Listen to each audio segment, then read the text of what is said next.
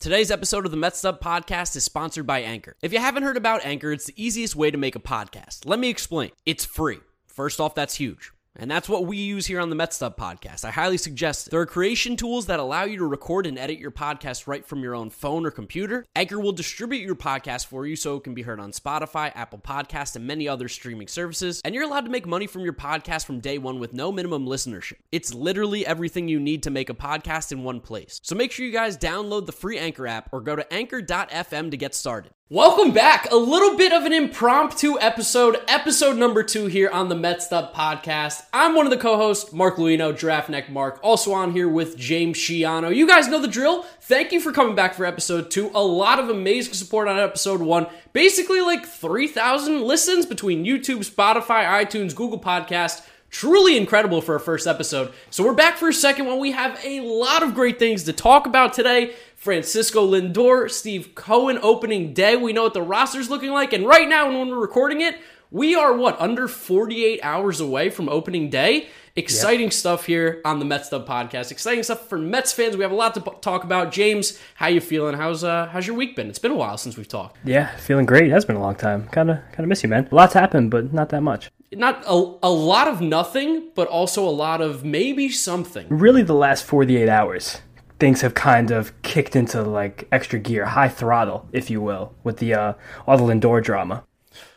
Dude, it's crazy. The stuff like that was happening last night. So in case you guys don't know, Francisco Lindor has his deadline. In case you guys don't know. Listen, there might be a couple people. We have some non-Mets fans that are listening to this Mets podcast. So we got to give, everybody their fair shot. But in case you don't know, Francisco Lindor gave a hard deadline of he wants to sign an extension before opening day. He doesn't want to talk during the season. He doesn't want to be distracted. He wants to be focused on winning when the games come along. So the Mets have right now about 48 hours until opening day begins, and they are trying to extend Francisco Lindor, of course, because he's the best shortstop in baseball, top 15 player at the absolute least. Why wouldn't you want to extend this guy? And there have been a lot of talks right now and a lot of numbers being thrown around. And last night, we saw some crazy numbers coming out. Yeah, some legitimate fireworks. It's after the 10 years for $325 million that Steve has now since mentioned as the final offer was seemingly declined. Things really exploded in the media, and there was a lot of attitude, a lot of energy, a lot of bad energy, negative energy, and a lot of people really were upset kind of at both parties, I would say. I think there was a lot of people upset with both Steve Cohen and Francisco Lindor. Not the same people, of course, but there was a lot of animosity geared towards both of those parties. Okay, basically just thinking about a negotiation standpoint, I don't really disagree with either person's strategy right now. I think Francisco Lindor he's a player, he's at the peak of his value, and he's trying to extract every single dollar he possibly can out of the richest owner in professional sports, or just baseball. And Steve Cohen needs to make sure that he can't be bossed around just because he's so rich, and he needs to be able to set deadlines and understand value as he and the people in the Mets player development department sees it. So I think there's a stalemate right now of just two very, very strong forces. I don't know what's going to give. What do you think? Yeah, so the fact that it's an interesting negotiation because this is something that we just really haven't seen with the Mets before. Let's just get this first and foremost out there. If Steve Cohen's not the owner of the Mets, this isn't even a conversation that we're having right now. Talking about re-signing Francisco Lindor. He's not even on the team if he doesn't own the Mets right now. So, we've already traded for him now. So the people getting on Steve Cohen about, either you're not paying him enough, you're being cheap, or the fact that you shouldn't pay him enough. Well, let's backtrack a little bit here because without Steve Cohen, this is not even a problem that we don't have. So Mets fans, we got a little spoiled here. We got a little too big for our shoes a little bit. We were like, all right, no more Wilpons. We're going to ball out. We're going to go crazy. So let's just get that first and foremost. Without Steve Cohen, we don't even have this Francisco Lindor conversation. It's pretty crazy to call someone cheap who's offering someone else $325 million. Yes, and that's like the argument of the other side of, well, he's offering $325 million because Lindor came back, originally wanted 12 for $400, which would be, I think that's the biggest contract AAV-wise, or no, not AAV-wise, but maybe total money. It's up there with Mike Trout. It's more than what Mookie Betts got last year. AAV is Cole, it's 36. And then Trout and Strasburg, Rendon are all 35. And Greinke's 34 with Bauer. So, $400 million over 12 years, that's quite a chunk of change. That puts him at the top of the list. And when you talk about total money, I think Trout might be the only guy that got more. He's getting more than Mookie Betts would get with that contract offer. All you need to know is that's not going to happen because the Mets came back, said 10 for $325. And Lindor's counter back after the Mets said last and final offer was 12 for $385. So the really good thing I think to take out of this is that it seems that the AAV, they're both on the same page. Right there. $33 million. They're happy to pay him. Now it's just about length. And of course, if you're a player, you want to make it as long as physically possible to be getting that amount of money, especially Lindor, who if in 10 years he'll be 37 going into his 38-year-old season, he's not going to get $33 million on the market from anybody unless for some reason he's hitting 50 homers and 50 doubles with 100 stolen bases a season at 37. A Barry Bonds like second prime. Yeah, that's not going to happen. That's just, we know why Barry Bonds had that second prime. I mean, it's very obvious. But for Francisco Lindor, you can't blame him. He's really good. He's the best shortstop in baseball. And if you don't think that, he's at the absolute least top 3. And the amount of talent and the stuff that he brings to the field, throw out 2020. We talked about it before. Lindor has, talked about not giving full effort basically twice in his career. It was right when he was getting called up and right when, last year when the Indians were not paying him. He clearly needs to be a guy who gets a little bit motivated, got demotivated because he just wasn't being shown any sort of respect whatsoever for the kind of player that he is. He's going to ball out. He's been going crazy this spring. And, you can't look too much into spring training numbers. They don't matter at the end of the day. It really means nothing. But I think it's really encouraging to see that Francisco Lindor is hitting the ball really well, playing good defense. This is a guy who's going to be a cornerstone of the franchise. I'm completely on the side of pay this man whatever he wants. I want him to retire in the orange and blue with the New York Mets. I got my jersey the other day. I'm excited. Did you really? I did. Anna got it for me, which is great. A nice little gift, But I don't want to see anyone playing shortstop for the next 10 years besides Francisco Lindor. It was really grinding my gears last night on Twitter when people were trying to say he was a defensive first shortstop. Like, this guy, I don't think people recall, but from 2017 to 2019, 3 seasons, he was averaging 34 home runs a year. He was averaging over 100 runs scored, over 80 RBIs, an 8% walk rate, and a 14% K rate, with an average of 280, 342, 514 as a slash. That is unbelievable. And also still averaging as a 6-win player per season because the defense is so good. But this is not a slap hitter. There's no reason to say that Francisco Lindor is a glove for a shortstop. His glove may be better than his bat just because that is how good his glove is. He's silky smooth. We can see it every single day in spring training. But he tattoos the ball. He hits the piss out of it. There's no question that Francisco Lindor is a power hitter, middle of the lineup bat, and he will continue to be that. Probably even after his defensive skills deteriorate, through his mid-30s. People were giving me shit last night because I called him a generational talent, and I don't think that's a mistake at all. I fully stand by it because I think if you probably go through the history of baseball shortstops, and I'm about to do it on Baseball Reference Stathead here, I'm going to find guys who have a 3-year stretch of where they put up the numbers that he had that played shortstop. And I bet you there's not many on that list because, outside of the 90s and the 2000s, the shortstop position was really just a very defensive first position, and any hitting that you got was a positive, hence why Ozzie Smith is a Hall of Famer. You think of the guys in the last, 20 years, think of the best shortstops that have been around. You talk probably about Troy Tulowitzki, but he was hurt all the time. Yeah, wait, for 2 seasons? But talent-wise, I'm saying. Just talent-wise. Okay. If you're going to classify a generational talent, it's Troy Tulowitzki and all the new guys now. But if you look before this new wave of shortstops that can hit, that can field, that can run, just incredible athletes. There will not be any Nomar Garciaparra slander on this podcast. No, Never again. I was about to talk about how good Nomar Garciaparra was. Right, good. He was Continue. He was he got injured as well, but his numbers, he was better than Jeter. We know that. Of course. Yeah, he was just a better player. And you want to talk about shortstops in New York? If Lindor does what he did in Cleveland, he's going to be better than Derek Jeter as an actual player. Is he going to win as much? It's tough, but he's going to be a better player for sure. So the fact that people were saying he's not a generational talent, and it's insane how much stock people are putting into 2020. They're saying basically 19, 18, 17 mattered for nothing. I saw people saying stuff last night that 10 for 200. $20 million a year, guys. Yeah, I'd love to pay him. I'd love to pay him $20 million a year. It's not going to happen. He's too good. Literally, Correa just turned that down. I think he turned down 10 for 240, and he was absolutely not. Come on. And Correa shouldn't be getting $24 million a year. I know he has the injury issues, but again, it's another guy who's talent is incredible. And that's another thing you have to talk about Francisco Lindor. The guy's on the field all the time. Yeah, nonstop. Doesn't miss games. Those 3 seasons I was talking about, he was averaging 158 games a year.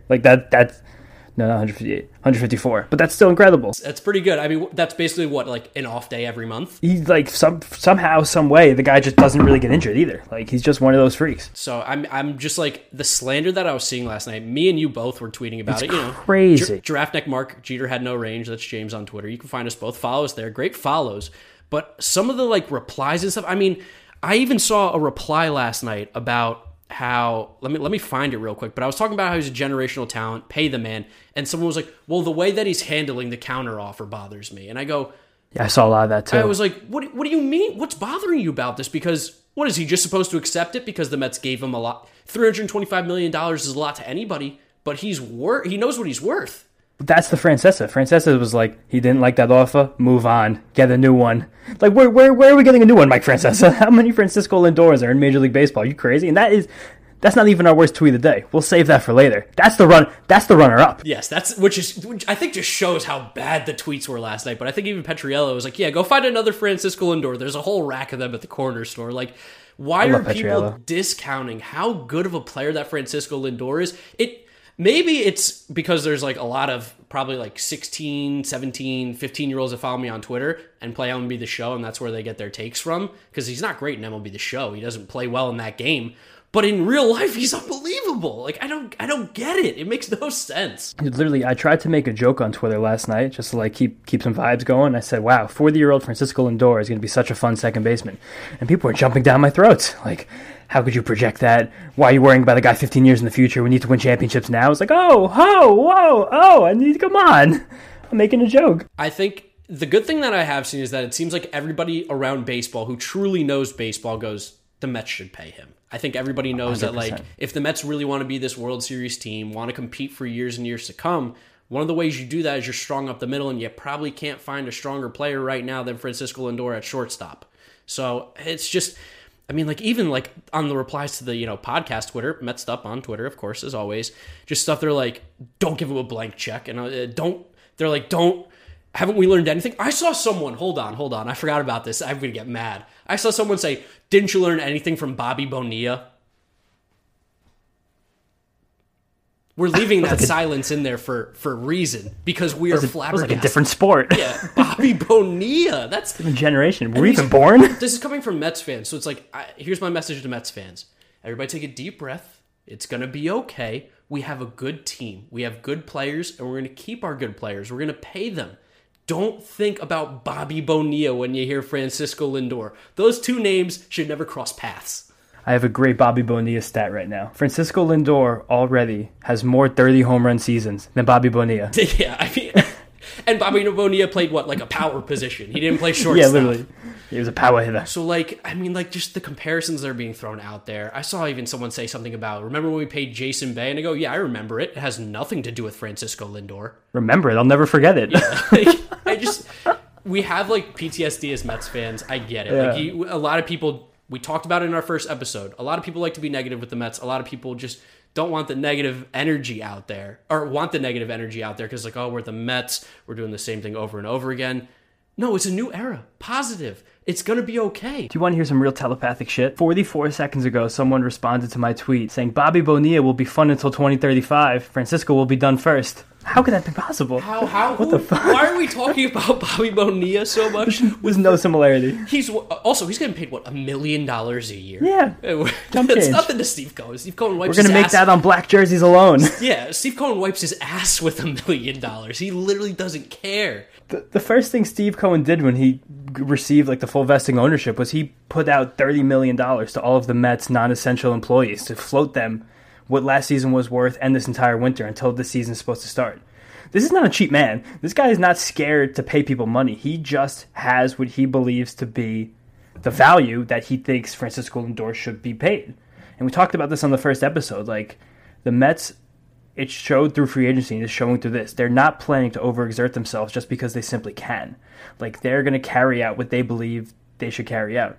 And that, I could see Francisco Lindor simply being a little bit upset by that just because I feel like he's going to want to beat Tatis's AAV. Or his total value.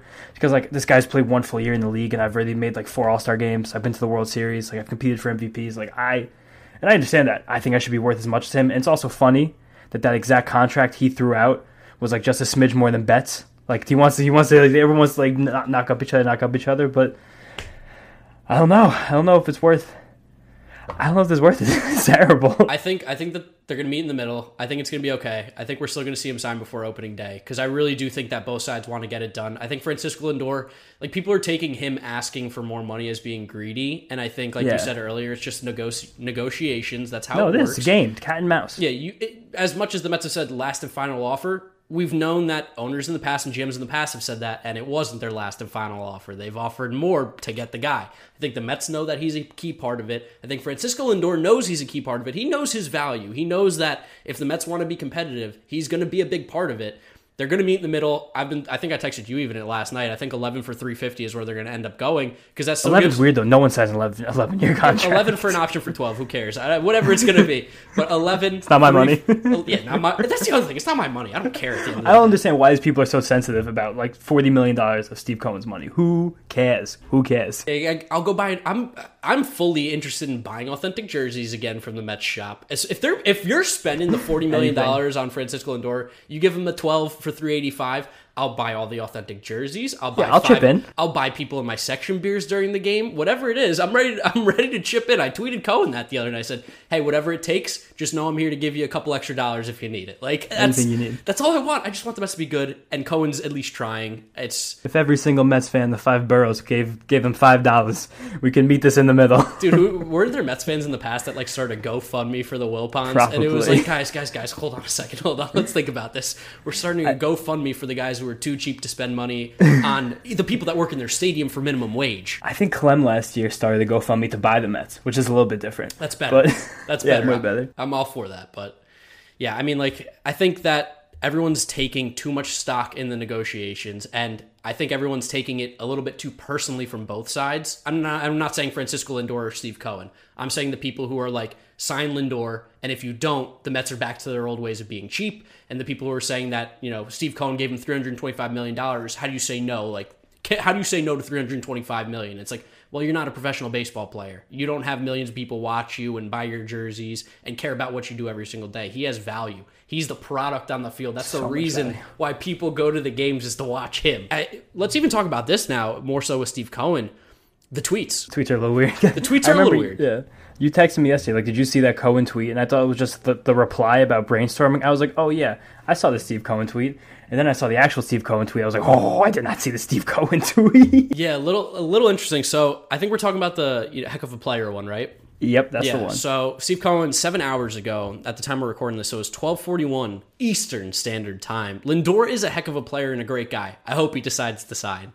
Like, with poor grammar, what's that period doing on an island? Yeah, the period's on an island. It's ridiculous. I love space period space. That's not hell of a heck of a. Yeah, heck of a. So I don't know what to take in Steve Cohen's Twitter, and I think the answer that I've come to myself is don't take anything into it. I think Steve Cohen's a little bit of a troll. I think he likes to just stir the pot a little bit. I think he knows what's going on the back end side, obviously. It's his money. That's a lot of money. It's going to be coming out of his pocket. People are taking this as like doomsday. Like, I hope he decides to sign. I honestly think he might be fucking with us, and I think that he knows something a little bit more. I think it's possible that this is just like a joke or a troll, and they know they're close enough with enough time to get it done. But there's a galaxy where that might be a leverage play. Like, you're putting the onus on Lindor. I hope he decides to sign. That's like kind of taking the fault out of yourself in the negotiations. Which, again, I'm not crucifying the man. We still have some time. I'm not gonna talk any shit. But, like, that is what that seems like. Like, I hope he decides to sign. Not I hope we can sign him. He's putting every single thing on Lindor. Similar to... Balls in your court, like, kind of thing. 100%. Francesa did the same thing. Again, to bring up Mike Francesa twice. Francesa's a legend of the game. I will not talk shit about Francesa. However, he has miles past his prime. Yeah, no. And his take today really showed that with, he doesn't want it, go get somebody else. It's like... Who else, Mike? Like, the free agent market's really good next year for shortstops, but Lindor's still the top guy. It is, but... I will say now we're transitioning the free agent market. This entire negotiation has really dampened any kind of opportunity to re-sign Michael Conforto. But I think I saw a tweet earlier. I don't know if it was from DeComo. Yeah, no, it was DeComo, yeah. About how there's no deadline for Conforto. He said he'll talk during the season, so... Of course, but I don't know how much negotiation can actually get done during the season. And the second point is that next year, as talented as next year's free agent shortstops are, the outfielders are atrocious. Not that they're bad players, but there's no one who is young and good at the same time. Like, Conforto's the only guy who hits both those bars. So I almost think he'd be foolish not to test the market. I don't want him to. Yeah, but he also like has the issue of like being a corner outfielder and like a pretty average corner outfielder. And I feel like right now a lot of teams are not prioritizing that. I mean, we saw Ozuna. Not many people seem to be particularly interested in Ozuna. And after the numbers that he's put up in the past, I think Michael Conforto is a better hitter. I think he's a better player. I don't think he's a better hitter. I think he's a much better fielder. But Ozuna's a freak of nature. He's a sick hitter. He puts a hurting on the baseball. You know, he hits the ball very hard, but I feel like Conforto's like, he's the on base with him too is just, that's where I think it elevates him over Ozuna. Ozuna hits for more power, no doubt. He hits the ball harder, but like Conforto I think is a more like complete hitter, which is hard to say because Ozuna also hit like 320 last year, so. Yeah, I think, and like he was like top 1. He's been top 1% in like exit velocity and hard hit for the last couple of years. His strikeout rate's going down, but this is not a Marcell Ozuna podcast. This is a Mets podcast. But next year's free agent crop of outfielders are Tommy Pham, Starling Marte, Kyle Schwarber, Eddie Rosario, Corey Dickerson, Castellanos has an opt-out, might not take it, Blackmon player option, I'm sure he'll sign back in, McCutchen, and Jackie Bradley Jr.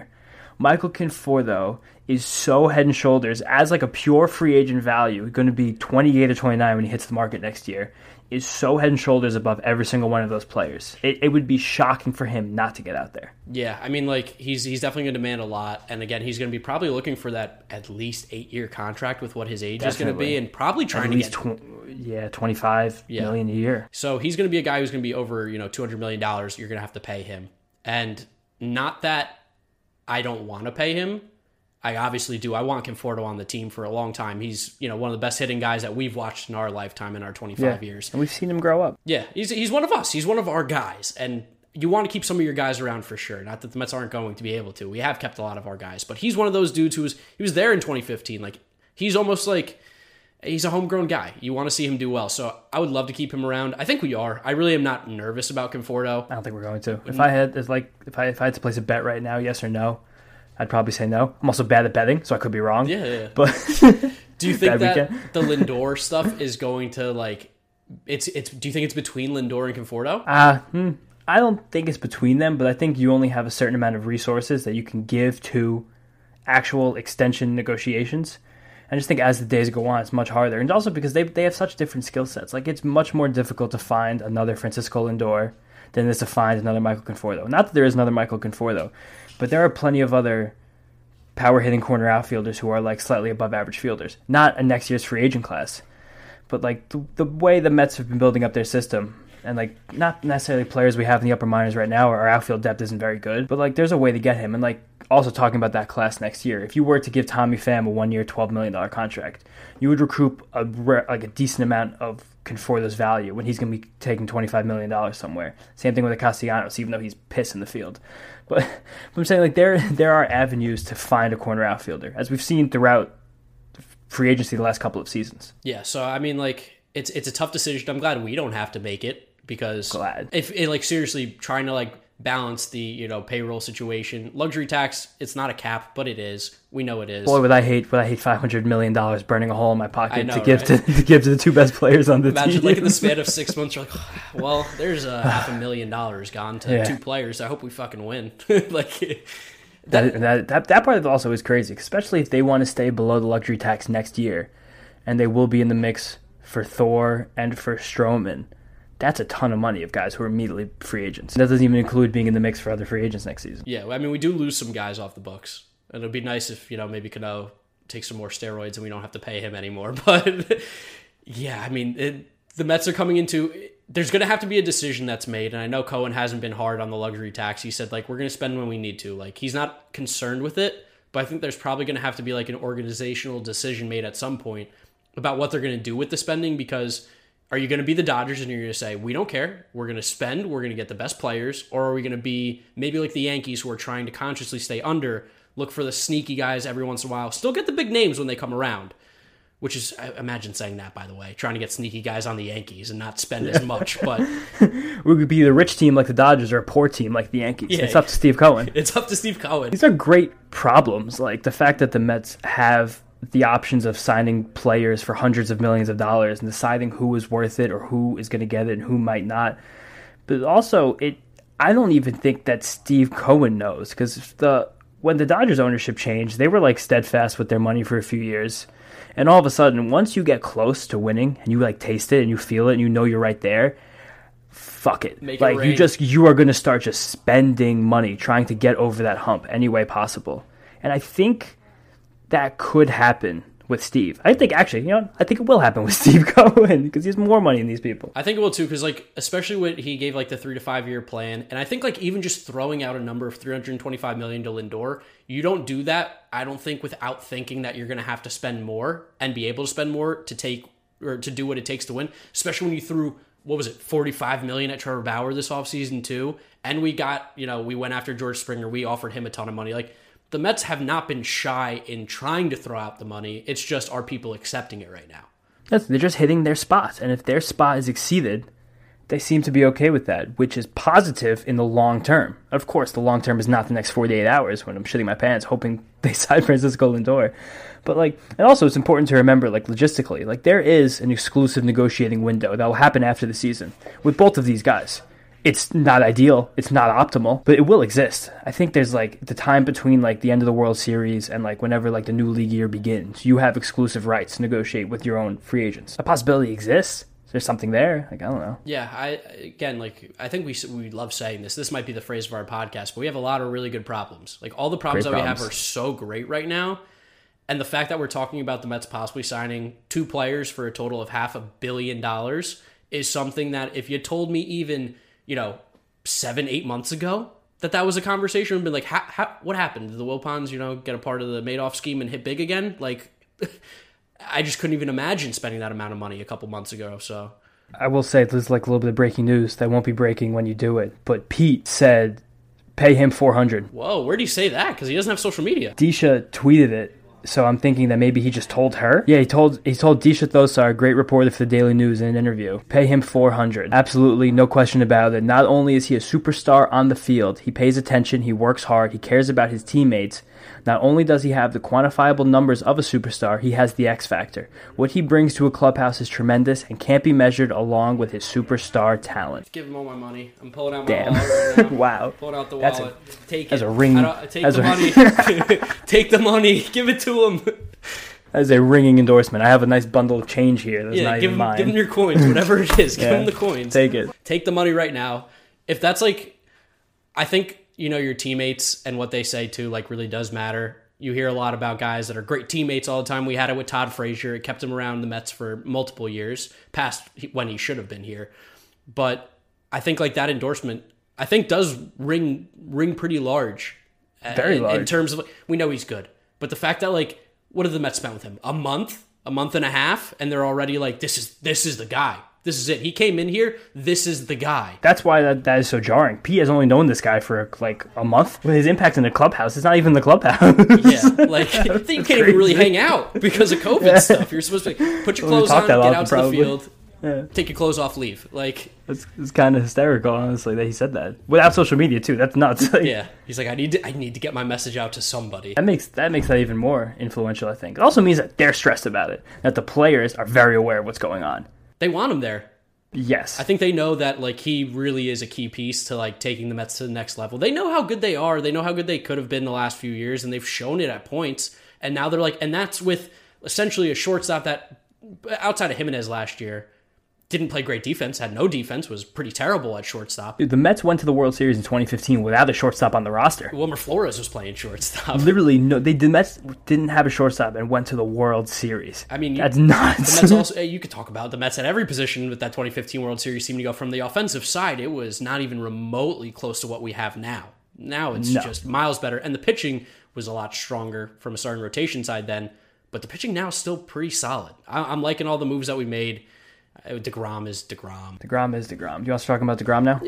You've been wanting to talk about DeGrom a little bit, so I'm going to give you your time to give you a little DeGrom appreciation post here. This is some DeGrom appreciation, because we have talked a lot in this podcast about depth pieces, some minutia, some of the 4-star, some of the 5-star, a little bit about Stroman, but we have not talked about Jacob DeGrom, who's unquestionably the best pitcher on planet Earth, who is just aging like a fine wine. Like, we just sit him in the cellar, and he just continues to get better. It's crazy. This feels like very low to me, and I was looking this up the other day. But he's only the 21st pitcher ever to have multiple Cy Youngs. And I think he'll end up being, hopefully, whenever he gets his third, he will be like the 7th or the 6th to ever have 3. And every single one of those guys is in the Hall of Fame. Yeah, he's like, I'll let you keep going, but he's like the weird kind of case where he's a dude who is not going to have anywhere close to the counting numbers. Never, but if all said is done, is going to be a Hall of Famer. And not because of his counting numbers, just because of how dominant he was during his era. You have to put him in. He's like becoming kind of like Koufaxian, where he's putting together year after year in a short window. That's like so unbelievably amazing. Like, over the last 4 seasons, he has the highest WAR on both Baseball Reference and Fangraphs for any pitcher. Crazy. He even has the 3rd highest in all of baseball, batters included. The only guys more valuable in both WAR calculations, literally, over the last 4 seasons are Mookie Betts and Mike Trout. And you're talking about the undoubtedly 2 best players in baseball. Literally. And Jacob deGrom only steps on the baseball field about 30 times a year. Oh, wait, you said that was the last 4 years, so that's what, 2017 and 2020? 2017, 18, 19, 20. So that's 107 games, 107 starts, still not even a full major league season of a position player. No, a bad one, a platoon guy. That's crazy. And literally, and those 107 starts, that's 5th most in the league over that time. So he's still been like durable as crap. The only guys with more starts are Cole, Greinke, Porcello, which is hysterical, Corbin, and Lance Lynn, which is also hysterical. What a weird group of guys. Yeah, and even though he's 5th in starts, he's 1st in innings. He has the most innings pitched in baseball over the last 4 years. Like, that shocked me. I really thought that was going to be Cole. But I guess even 4 years ago, Cole wasn't even really what he is right now. No. But the Mets, like, have just been able to just like set their watch to Jacob deGrom. Like, every single 5 days, and it's been more 5 days than 5 games, he goes out there and he pitches. And he's just been like, this has been beaten to death for years and years on Twitter, but he is so hysterically unlucky. It's like not even funny. Like, over those 4 seasons where he has the most WAR of any pitcher, 3rd most in baseball, most innings pitched, 5th most starts, a 2.5 ERA, 2.6 FIP, a 32% K rate, a WHIP right at 1. He's 40-29. He is 40-29. Which is like, honestly, like, if you didn't know how many starts he was making, you'd be like 40-29. All right, that's pretty solid. Good, yeah. Not bad. If you told me that was Porcello, I'd be like, that's pretty good. That's pretty good. John Neese. All right, I'll take it. He's lost 29 games. He's only given up 4 runs or more 13 times in 4 years. So in 107 starts. Times. It's like 10% basically. That's nuts. And he has given up 2 runs or less 79 times. It's pretty good. Not bad. That's an entire career. It's not bad. That's not bad at all. And the worst stat I've pulled from all of this that just breaks my heart and brings tears to my eyes. The Mets are 53-54 in Jacob deGrom starts since the start of 2017. How does that even happen? The best, almost one of the best stretches for a pitcher of all time, at least since they lowered the mound. And the Mets are under 500 in these 4 seasons. How does that even happen? It's crazy. That doesn't even make sense. Going back, by the way, to just how like unlucky Jacob deGrom has been, like with wins and losses. Some of the guys that have more wins over that 4-year stretch than him: Jay Happ, Mike Fiers, Patrick Corbin, Rick Porcello, John Lester. I mean, and then guys tied with him: Corey Kluber, Dallas Keuchel. Corey Kluber hasn't pitched in like 2 years. No, but it really hasn't. It's crazy. This just gets rid of every single inclination that the win could ever be a stat that should be used to like determine a pitcher's value or how good somebody is. It's insane. You know, I mean, like 300 win club, still sick. Like, dope. That's awesome. Like, you can't be a bad pitcher and win 300 games kind of thing. There's like, that's never going to happen again. No one's going to 3. DeGrom's not even going to hit 150. Like, he's going to change the entire way that baseball writers perceive pitchers in the Hall of Fame. Because like, he's going to have like, he's not even going to have 1,200 innings. He might sneak there, but he's not going to have 150 wins. He's I don't know how many strikeouts he's going to have. He's so good he might sneak into like 2,500, but probably not. It's funny how like he's going to change the way that baseball writers think about the Hall of Fame, and then you even go like back a little bit further, and it's like Felix Hernandez changed how baseball writers thought about the Cy Young, where it's like King Felix won with like basically a 500 record. He wasn't. I think he had 10 wins. He was 10-9. 10-9 or whatever he was. Just like DeGrom was in 2018 when he had the 1.7 ERA and won the Cy Young. So like he's changing the game and like for a better, because we really should not put any value whatsoever in wins. It's a cool counting stat. Back in the day when pitchers pitched 8 to 9 innings minimum every single time, because then they really did have an impact on the win or a loss. But yeah, when you're, just getting screwed by your bullpen or not scoring any runs, like he shouldn't play the lottery. Not that he needs to, but he shouldn't play it. He's unlucky. No, he shouldn't. That's why one of these years is going to happen where the Mets, all going to coalesce, where he's going to be incredible. and the Mets are actually going to be good on offense, and he's going to make like 31 starts and win like 24 games. But like the number one thing that's going to keep DeGrom good, hopefully knocking on everything I have here, is he is just throwing the ball so much harder than he ever has. Crazy. Which is just ignorant. It's stupid. Sitting 101. Literally, over these 4 years, his fastball velocity has increased from 94 to 95 to 96 and 98.5 last year. He hit 100 miles an hour 33 times last season. 33 times. That's not rounding up. No 99.5s included there. 0. That he only done it twice before in his career, and both happened in 2019. 33 times. It was only a third of a season. He could have hit 100 times. He could have hit the double 100-century mark. Yeah, he's just like... He's a guy who you clearly see, like, isn't satisfied with being as good as he is, which is crazy, because, like, if you were to tell me that he's like, yeah, I'm really good, I don't really need to do too much else, I'd be like, you're right, you don't need to do too much else. I'll take this every single day. But he's like, no, I want to be better. Like, this isn't good enough. I'm not throwing hard enough. My slider's not good enough. My changeup isn't good enough. I'm not going inside on batters enough. Like, he does literally whatever he wants because he focuses so much on getting better. Bro, he's put 4 miles an hour in his fastball in 4 years, from ages 28 to 32. Like, what the fuck is that? That's alien shit. And it's not like he threw slow either. It's not like he's going from, like, 88 to 92. 94. Yeah. Oh, so soft. Dude, he hit 95 with a slider last week against the Astros. Yeah, and I think he threw like a 94, 93 mile an hour changeup. It's like, yeah, that's better. He hit 108 times in like 4 innings of a spring training start. Just showing off. You know, he's just like, he's such a different animal than we've seen really from like a Mets pitcher. We've had some great pitchers in our time, but like we remember when Harvey was the Dark Knight and he just like came out there and he shoved. And Jacob deGrom is like, nah, I don't need no nicknames. I'm just going to go out there, I'm going to pitch, and I'm going to be Jacob deGrom. That's it. Like, I just don't care who you are. I'm better. That's it. Literally. And it's like, it looks like effortless. Like, a lot of times, guys are like max velo every single pitch. Like, that's how you screw yourself up. But he's just hanging out, chucking it in, like 97, 98, 97, 98, 101, bang. Like, use it when he needs to. And as good as his fastball's become, like, he's been dropping his fastball usage for the last couple of years to focus more on like his slider and his change. That turns a pitch into like a swing and miss weapon. Well, like, I feel like even with him, I think even last year you probably noticed it a lot more. Like with 2 strikes, he was able to throw out fastball, and pitcher and batters were just like, what? Like, why are you throwing that there? Like, almost like they were caught off guard. We're like, you really went fastball? And it was 101?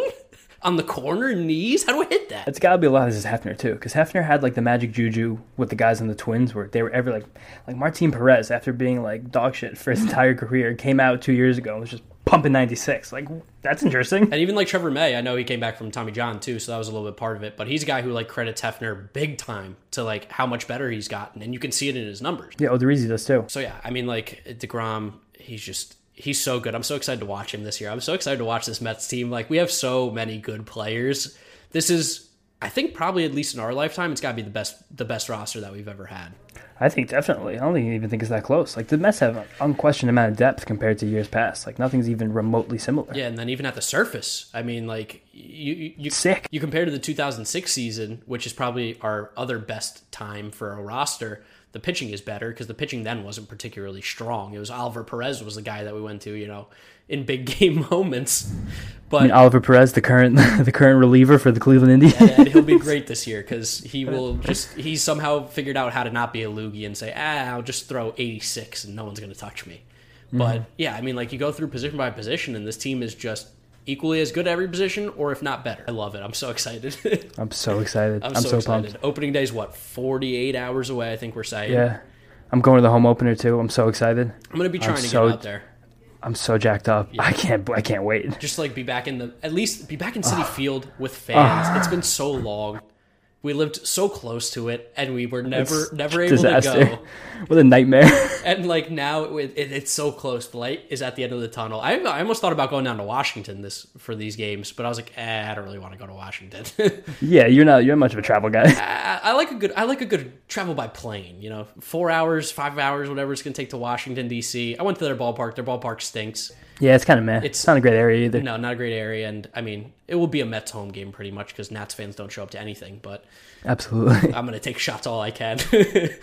But bang, across the bow. Bang, bang. Do we open against the Nationals every year? How does this keep happening? It feels like it. It's like at least 4 years in a row. We got the Nationals, and I remember like we had a stretch when we were younger that it felt like we were opening up against the Reds every year as well, which is a weird one because not even in division. I don't remember. But I think it was like 2003 to like 2005. Mets opened up at the Reds every year, and Mike Piazza hit like 2 or 3 home runs in the opening series every year. I was like, this is such a weird thing that's gonna stick in my head forever. That feels like one of those memories, like, you know how everyone misspells the Bernstein Bears? Yes. That feels like one of those things that you put in your brain. It's just not true. Is that the butterfly effect? No, the butterfly effect's different. This is the Mandela effect. One thing changed. Yeah, Mandela effect. Yeah. Everyone thought Nelson Mandela was dead. The same thing with the Picasso effect. When do you think Pablo Picasso died? When do I think he died? Yeah. 1980s. Oh, that's pretty good. It's actually it. Most people would say like the early 20th century, like 1800s. Whoa. Dude, seriously. Oh my God. People, that was like a thing on Twitter last year, one of the quarantine days. So I was like, Pablo Picasso died in the 70s? What? Do we have a little Mandela effect going on with Lindor too? I'm bringing it back to that where people are like, he's just not that good. Well, It probably is. You're It's wrong. been good in 18 months. yeah, so many positive things to talk about. I think we pretty much covered all the bases except for one. We have one more base to cover. And I'm going to let you take control of this one because I got to give you credit for blowing up this tweet. Whoever's hearing this, just know James DM'd me this tweet at, let me see what time it was because it was, where is it? It was like moments after it was tweeted. You sent it to me at 11:38, and at 11:38 it had like under 100 likes, no quote tweets, no one was talking about it.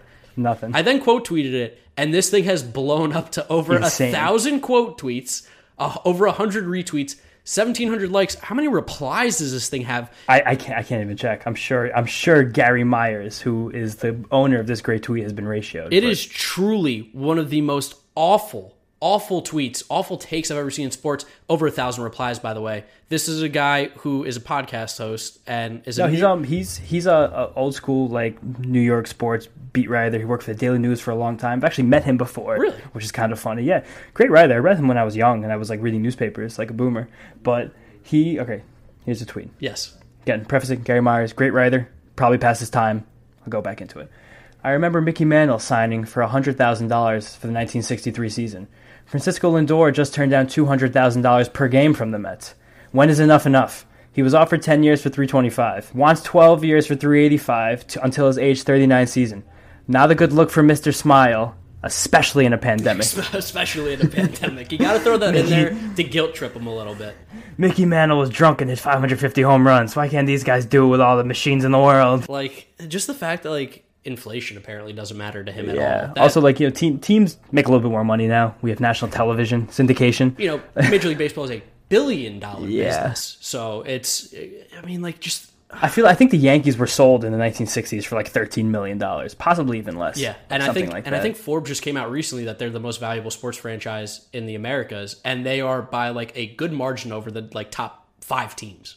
Maybe almost double what number 2 is. Gary Myers didn't even account for inflation, which would have put that $100,000 right kissing $1 million. Mickey Mantle, was he greedy? Yeah, I know, right? Greedy bastard asking for $100,000 back in 1963. Son of a bitch, Mickey.